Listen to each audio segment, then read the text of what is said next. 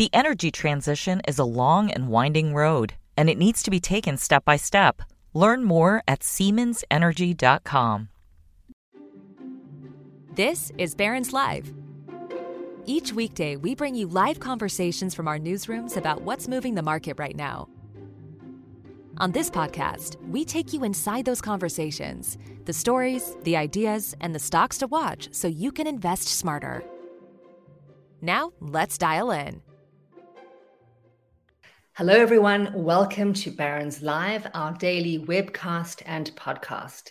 I'm Lauren Foster, a senior writer at Barron's. Thanks so much for joining us for another timely conversation. As we've all seen in the headlines, inflation and interest rates are rising, and that means mortgage rates and rents are climbing too. So what does this mean for investors? Is now a good time to invest in real estate? If so, which sectors? So to help answer those questions and many more, I'm joined by Jeff Schwaber, CEO of BlueRock Capital Markets. Now, BlueRock's total income plus real estate fund has $7.4 billion in assets under management, making it the world's largest real estate interval fund. I'm delighted to have Jeff as my guest today. Welcome, Jeff. Thank you very much, Lauren. It's a real pleasure to be here. Thank you for having me. Well, it's great to have you, Jeff. You know, there's been a lot of discussion this year about the role of alternatives in a portfolio, and real estate, of course, is a real asset. I just came across a study from a Bank of America this morning that found that about 75% of sort of wealthy, younger investors don't expect above average returns just from traditional stocks and bonds. And as a result, 80% of these young investors are turning to alternative investments. So, you know, whether you're a younger investor or an older investor, why is now a compelling time, do you think, to add alts to a portfolio, in particular real estate? Yeah, it's a great question, Lauren. You know, I think other than inflation and Fed rate hikes and maybe Russia, Ukraine, and the pandemic, the most frequently used term in finance and investing has been alternatives over the past year and change. If you look at the largest private equity and major asset management firms, they're all substantially increasing their presence to alts for the non-correlated benefits of alternative investments. And even if you look at the big three Ivy League endowments, which is Harvard, Yale, and Princeton, who substantially outperform the average investor. I think David Swensen, the famed late manager of the Yale endowment, outperformed by between 400 and 500 basis points over 30 years and had a significant weighting to alts. I think the average, those big three right now are about 18% vested in equities and over 50% in alternatives. So if you look back, what has history shown us? If you go back, for example, just to the turn of the century, there's been three times that the major equity indices have fallen on average about 45 or 50%. It happened first during the dot-com implosion, and then secondarily, and then couple that with the terrorist attacks. And then second, during the great financial crisis, down about 65%, and then the COVID flash crash. And, you know, the Dow and the NASDAQ are not more credible places, frankly, to watch, you know, half our money disappear every 6-7 years. I'm not consoled by it, certainly. And now, generally, under those circumstances, we would have a flight to safety to fixed income for its, you know, yield protected benefits. And the Barclays Agg is down about 16.5% just in the past year and change. And of course, price and yield move in inverse relationships to one another. Rates are rising, so the price of those bonds are falling. So where do you go for income and stability and something that is decorrelated from the public capital markets? And alternative investments, which is generally just alternatives to stocks and bonds, have become very much in favor and have substantially outperformed. Yeah, I'm glad you mentioned the bond market, because really, you know, this year it's been a very tough year for investors. There really has been no place to hide. But when I looked at the total income fund, I actually had to look at it a couple of times to make sure that I was reading correctly, because if I'm reading the chart correctly, the fund is up 14% year to date, which is pretty remarkable given what a bloodbath it's been out there. And it hasn't had a down year since inception.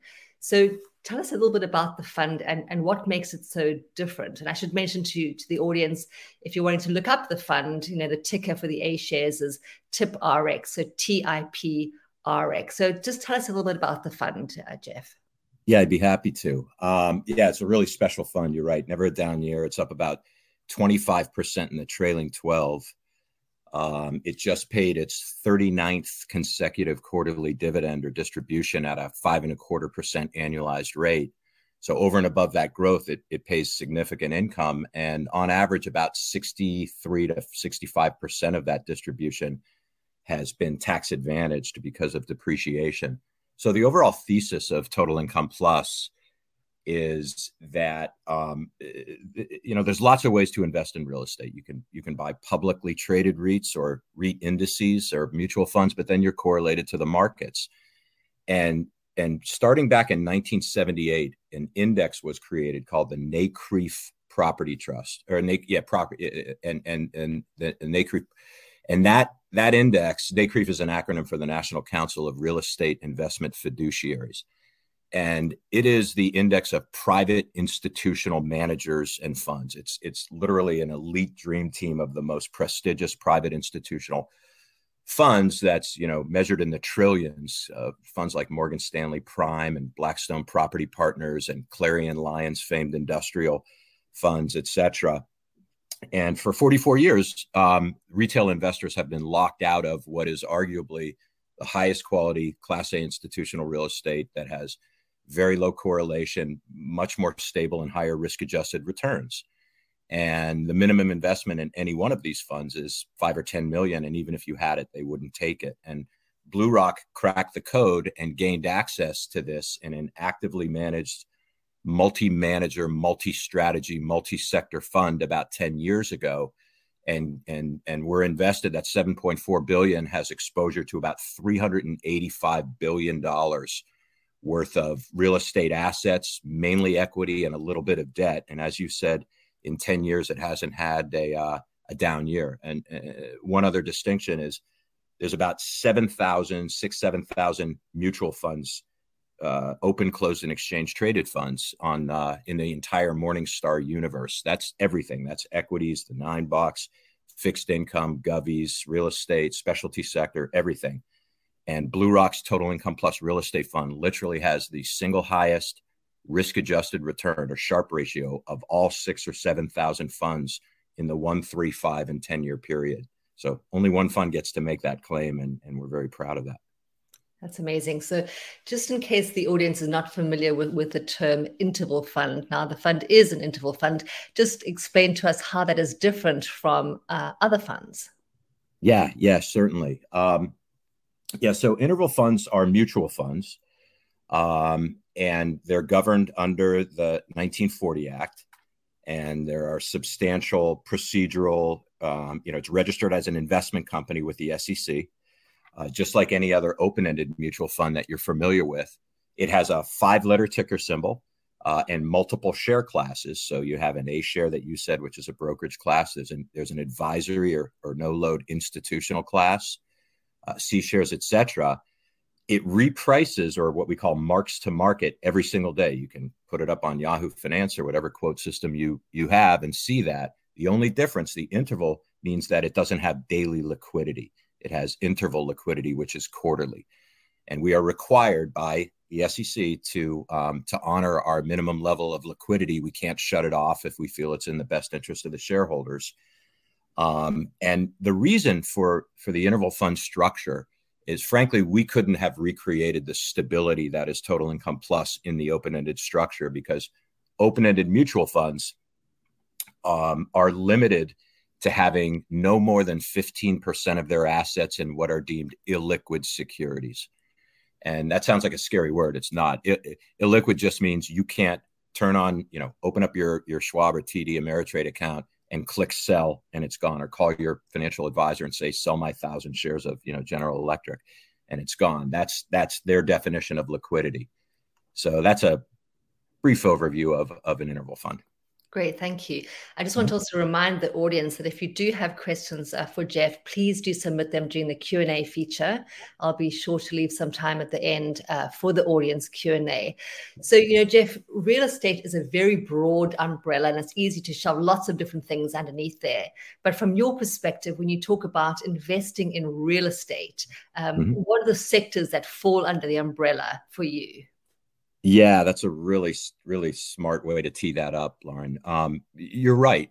You can't, one mistake that I see even sophisticated investors and financial advisors make is they take something as broad and diverse as real estate and try and throw a blanket over it and make generalizations. There's so many ways to invest in real estate. You can buy it directly, as we say, and then you have the 3 T's, the tenants, taxes, and toilets. You can buy publicly traded real estate. There are limited partnerships, et cetera. And then there are, professionally and actively managed funds. And that's where we come into play. So when you think about commercial real estate, the 4 or 5 major food groups or asset classes, what we call sectors in real estate, are office, industrial, and industrial itself has a multitude of variations. There's last mile distribution, there's light manufacturing and warehousing, office tech, office flex, office service center, office showroom. There's so many different variations. There's multifamily, although that sounds like a residential asset class, fancy way of saying apartments. It is indeed a commercial asset class. And there's, high rises in major metropolitan MSAs. There's garden, there's, mid-rise, there's single family rentals, et cetera. So again, highly diverse. And what did I say? Office, industrial. Oh, there's retail. And that comes in a multitude of forms, malls, strip centers, et cetera. And then a 5th one is hospitality, which is a great sector, but it's the most binary of all of them. Hospitality, fancy way of saying hotels and resorts. It could be extended stay all the way to luxury. But it's really based on consumer and corporate discretionary spending. So it's rather binary during disrupted market times. And then aside from those 5 major food groups, there are specialty sectors like life sciences and healthcare related real estate, storage, and several others. So that's a kind of a bit of an overview, if you will, of real estate and that, sort of blanket that you just can't throw over it and make generalizations. So, within those sectors, where at the moment is your highest conviction and why? Yeah, that's another good question. Yeah. So to answer the question first directly, our highest conviction sectors are industrial, and that's our heaviest weighting. And I'll review that momentarily, which has led for the last several years, and we anticipate will continue to for some reasons that I'll share. Multifamily residential real estate, especially in a rising rate environment where homeownership is getting more difficult, generally outside of the mass affluent and the wealthy investor who buy all cash. People contemplate monthly payment much more than they do purchase price. And as rates go up, you buy less house. And then, of course, you have taxes and insurance and CapEx, capital expenditures for your roof and all of those items, which you avoid in multifamily rentals. And then, of course, there's the life sciences sector, which, broadly speaking, that's an umbrella term for real estate that's designed and built to facilitate the advancement of medicine and healthcare.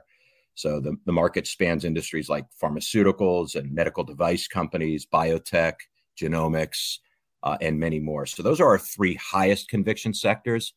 And interestingly, during the pandemic, we tilted, that's a term, we weighted towards those substantially and de-weighted towards our low conviction sectors, which were office and retail.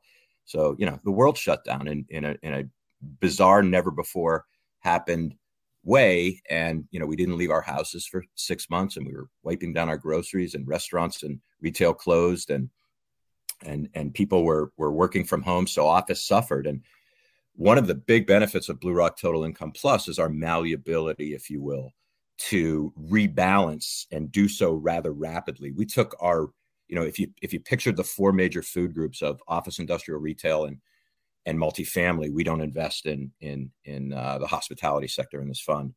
And let's just say you were equal weighted 25% in each. That's kind of fantasy land, but just indulge me if you will. We were able to take our retail exposure down to like 2 or 3% very quickly, because we don't go out and have huge acquisition teams where we own, $100 billion or $50 billion worth of retail or office assets. We are sort of a fund of funds, a fund of managers. So we were able to reduce our weightings. The managers that own the bricks and sticks have to go out there and have dispositions. They have to sell. If you want to, de-weight that, you have to sell, and it's likely the worst time to do it. So we had a big advantage, and we tilted heavily towards industrial. Industrial was up over 43% last year, if you can believe that. Wow. And that's an important distinction about your fund, is it that you're not actually holding the physical real estate, and that gives you the ability to pivot so easily.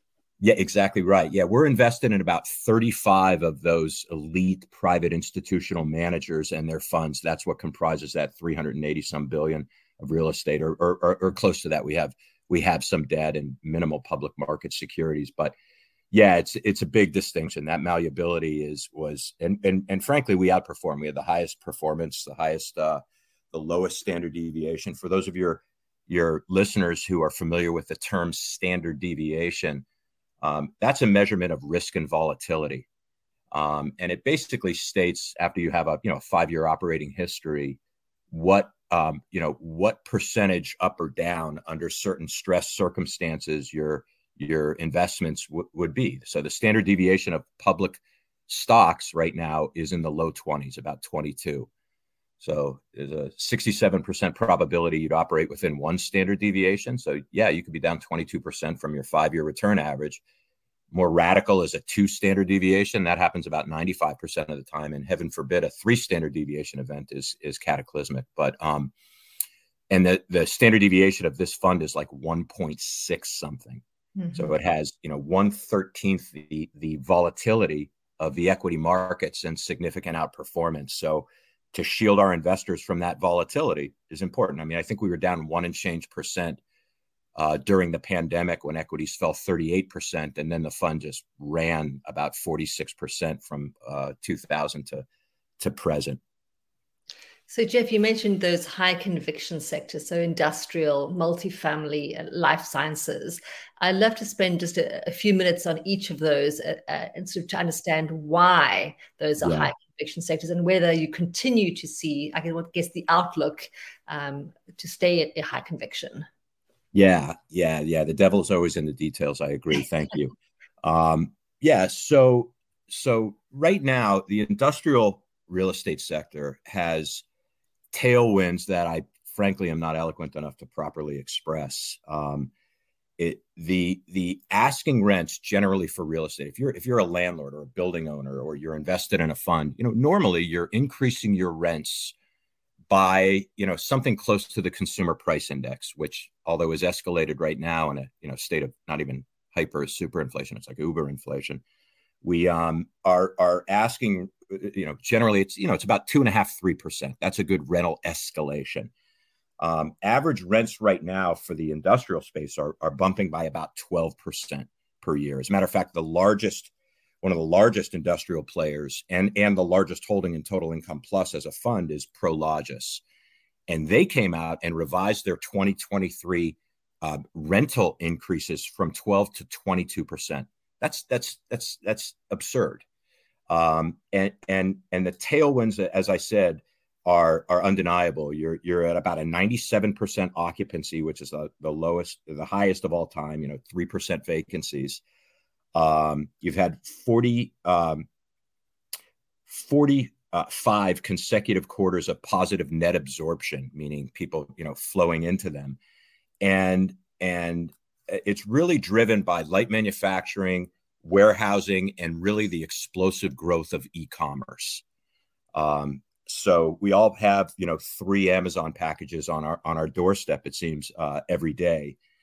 And we've seen it's projected to have about 78% growth in e-commerce between now and 2030. So some factoids in that regard. That's an urban last mile delivery. So last mile distribution has become, our expectation is to order something and it to be there in a day or two, not in a week or so. And you generally get about 20 to 50% higher rents in last mile industrial real estate. Per Green Street, which is pretty much the most respected real estate investment bank out there, for every $1 billion of e-commerce sales forward, we need an additional 1.2 million square feet. And we're expected to have about $830+ billion in e-commerce growth just between now and 2026. That means we need over 1 billion square feet. And Lauren, you can't build it that fast. You simply cannot. It's economics 101. When you cannot increase supply sufficient to satisfy demand, prices go up. It's a landlord's market. You can pretty much charge whatever you want because, let's face it, your real estate under these circumstances is your most significant operational mission critical asset. If you don't have that, you're out of business. So the tailwinds for industrial are just simply undeniable. And we tilted towards that all the way back in 2016, I think, and much to the substantial net benefit of our shareholders. You want to talk a little bit about life sciences in the same regard? Sure, and multifamily, and maybe we'll just do it fairly briefly. The questions are rolling in, so I want to make sure I leave time for audience questions. But just briefly touch on, I guess, why life sciences and multifamily are also high conviction, and then we'll go on to the audience questions. Yeah, I think I'll leave my previous remarks about multifamily, which were rather 30,000 feet stand. It's just there's that when you look at the demographics, you had, it started with the baby boomers, which would be me, born between 1946 and 1964. And then there were the echo boomers and then the Gen Xers. I can't even track them anymore. Then the millennials.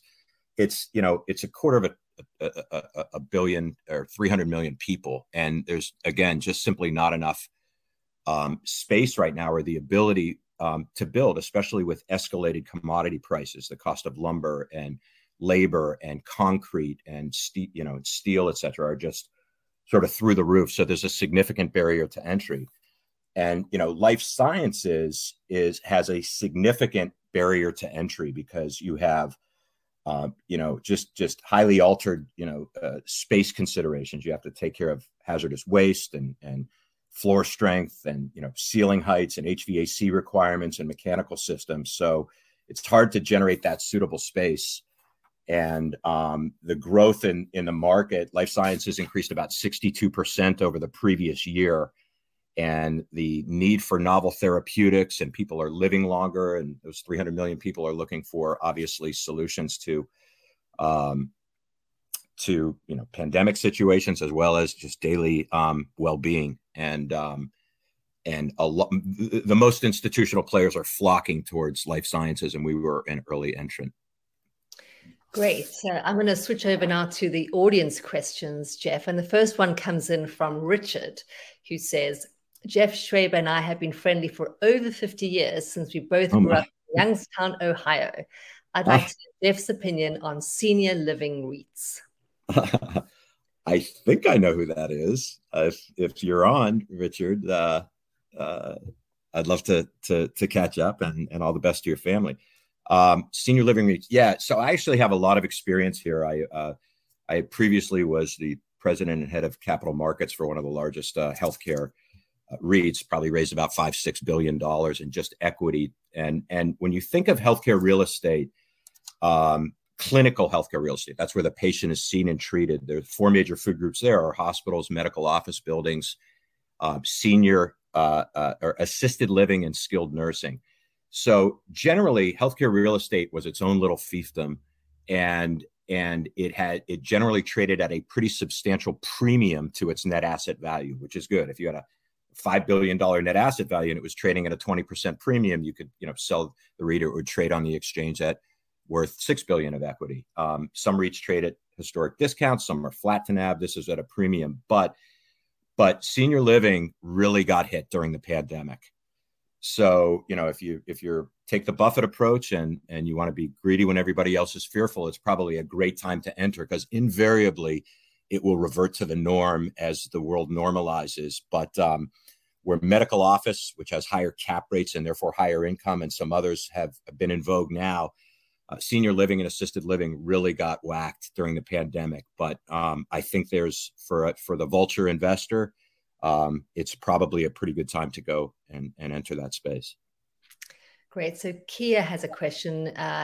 It is said that returns for financial advisors in the top quartile compared to the lower quartile for alternative investments is approximately 2,000 basis points.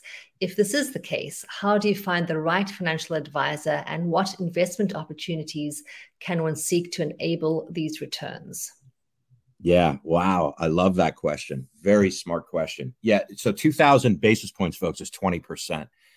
And she brings up a great point, because if you look at the delta between the top and bottom quartile for equities, everything's index based. If you're buying a large cap blend fund, which is, kind of the S&P 500, it's kind of commoditized. You're either going to be right on the index or 96% underperform the index because of fees, but you have a 1 or 2% delta. Alternatives give the ability for a great asset manager to significantly outperform and generate what we call alpha.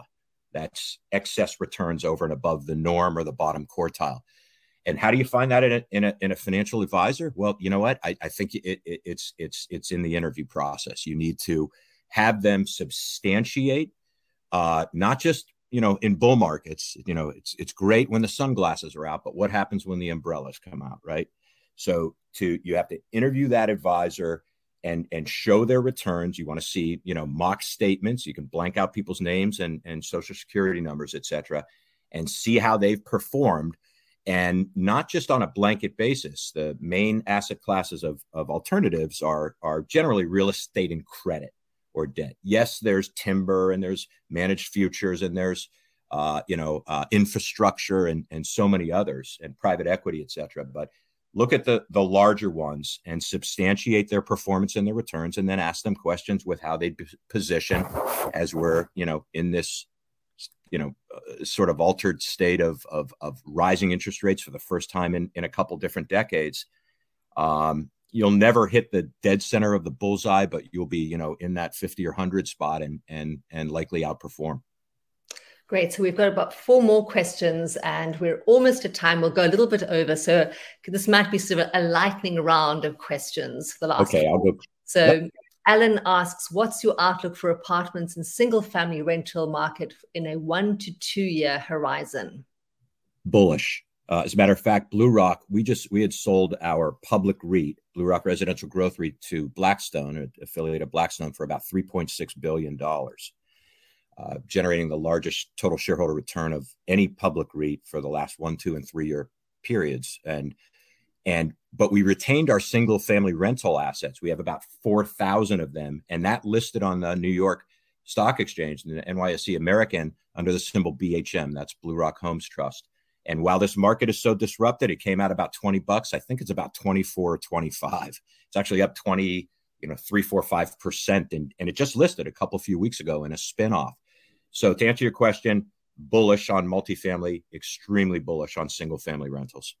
Great. So Terry says, please comment on valuations, since many alts are illiquid and private equity type of investments tend to lag in mark to market. So for example, while BREIT, which is BREIT, seems an excellent investment, how real are valuations? Yeah, that's BREIT. That's Blackstone's non-traded REIT. Yeah, it's a great question. Listen, the methodology for mark-to-market and valuations was developed by Green Street and formerly PricewaterhouseCoopers, and CalPERS and CalSTRS and Texas Teachers and the Harvard Endowment. All the mega pensions invest in this.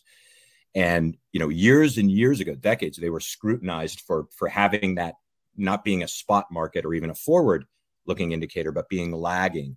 And escalated circumstance procedures have been put in place, and we believe it to be to have high efficacy with regard to present mark valuations.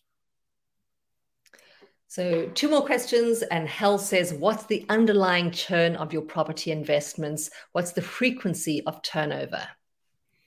Yeah, well, remember, we are a fund of managers with thousands of what arguably the highest quality real estate across multiple sectors by these managers, and invested in about 380 billion, as I said, of real estate security. So it's pretty low. I mean, there's really no wood to chop in our portfolio.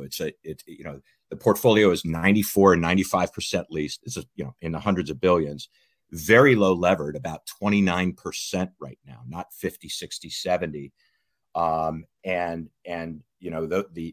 assets tend to, slowly and steadily appreciate and meet or beat inflation over time. So very low. And, this is all 1099. So you just get that tax reporting document, hand it to your accountant, and it just continually reduces your basis with the distributions, which would come back as long-term capital gains upon disposition. So Frank asked to check the symbol. He says, is the symbol TIPRX correct? And that is correct. But he asks, is there any research available on this fund? Yeah, you would have to just, Google around and do some digging. We don't offer this direct to investors. It's available through, I think we have a couple hundred independent financial planning broker-dealer firms, from LPL and Cetera and Cambridge, all the big ones, all the way down. Morgan Stanley, R.W. Baird, several hundred RIAs. You can buy it through TD if you have an institutional account there. And the no load, or the advisory-based class, is TIPWX if you were interested. But whole host of information on our website and in peripheral sites as well. Well, Jeff, it's been terrific chatting with you today. Unfortunately, that's all we have time for. Thank you for tuning in. Thank you, Jeff, for joining me today.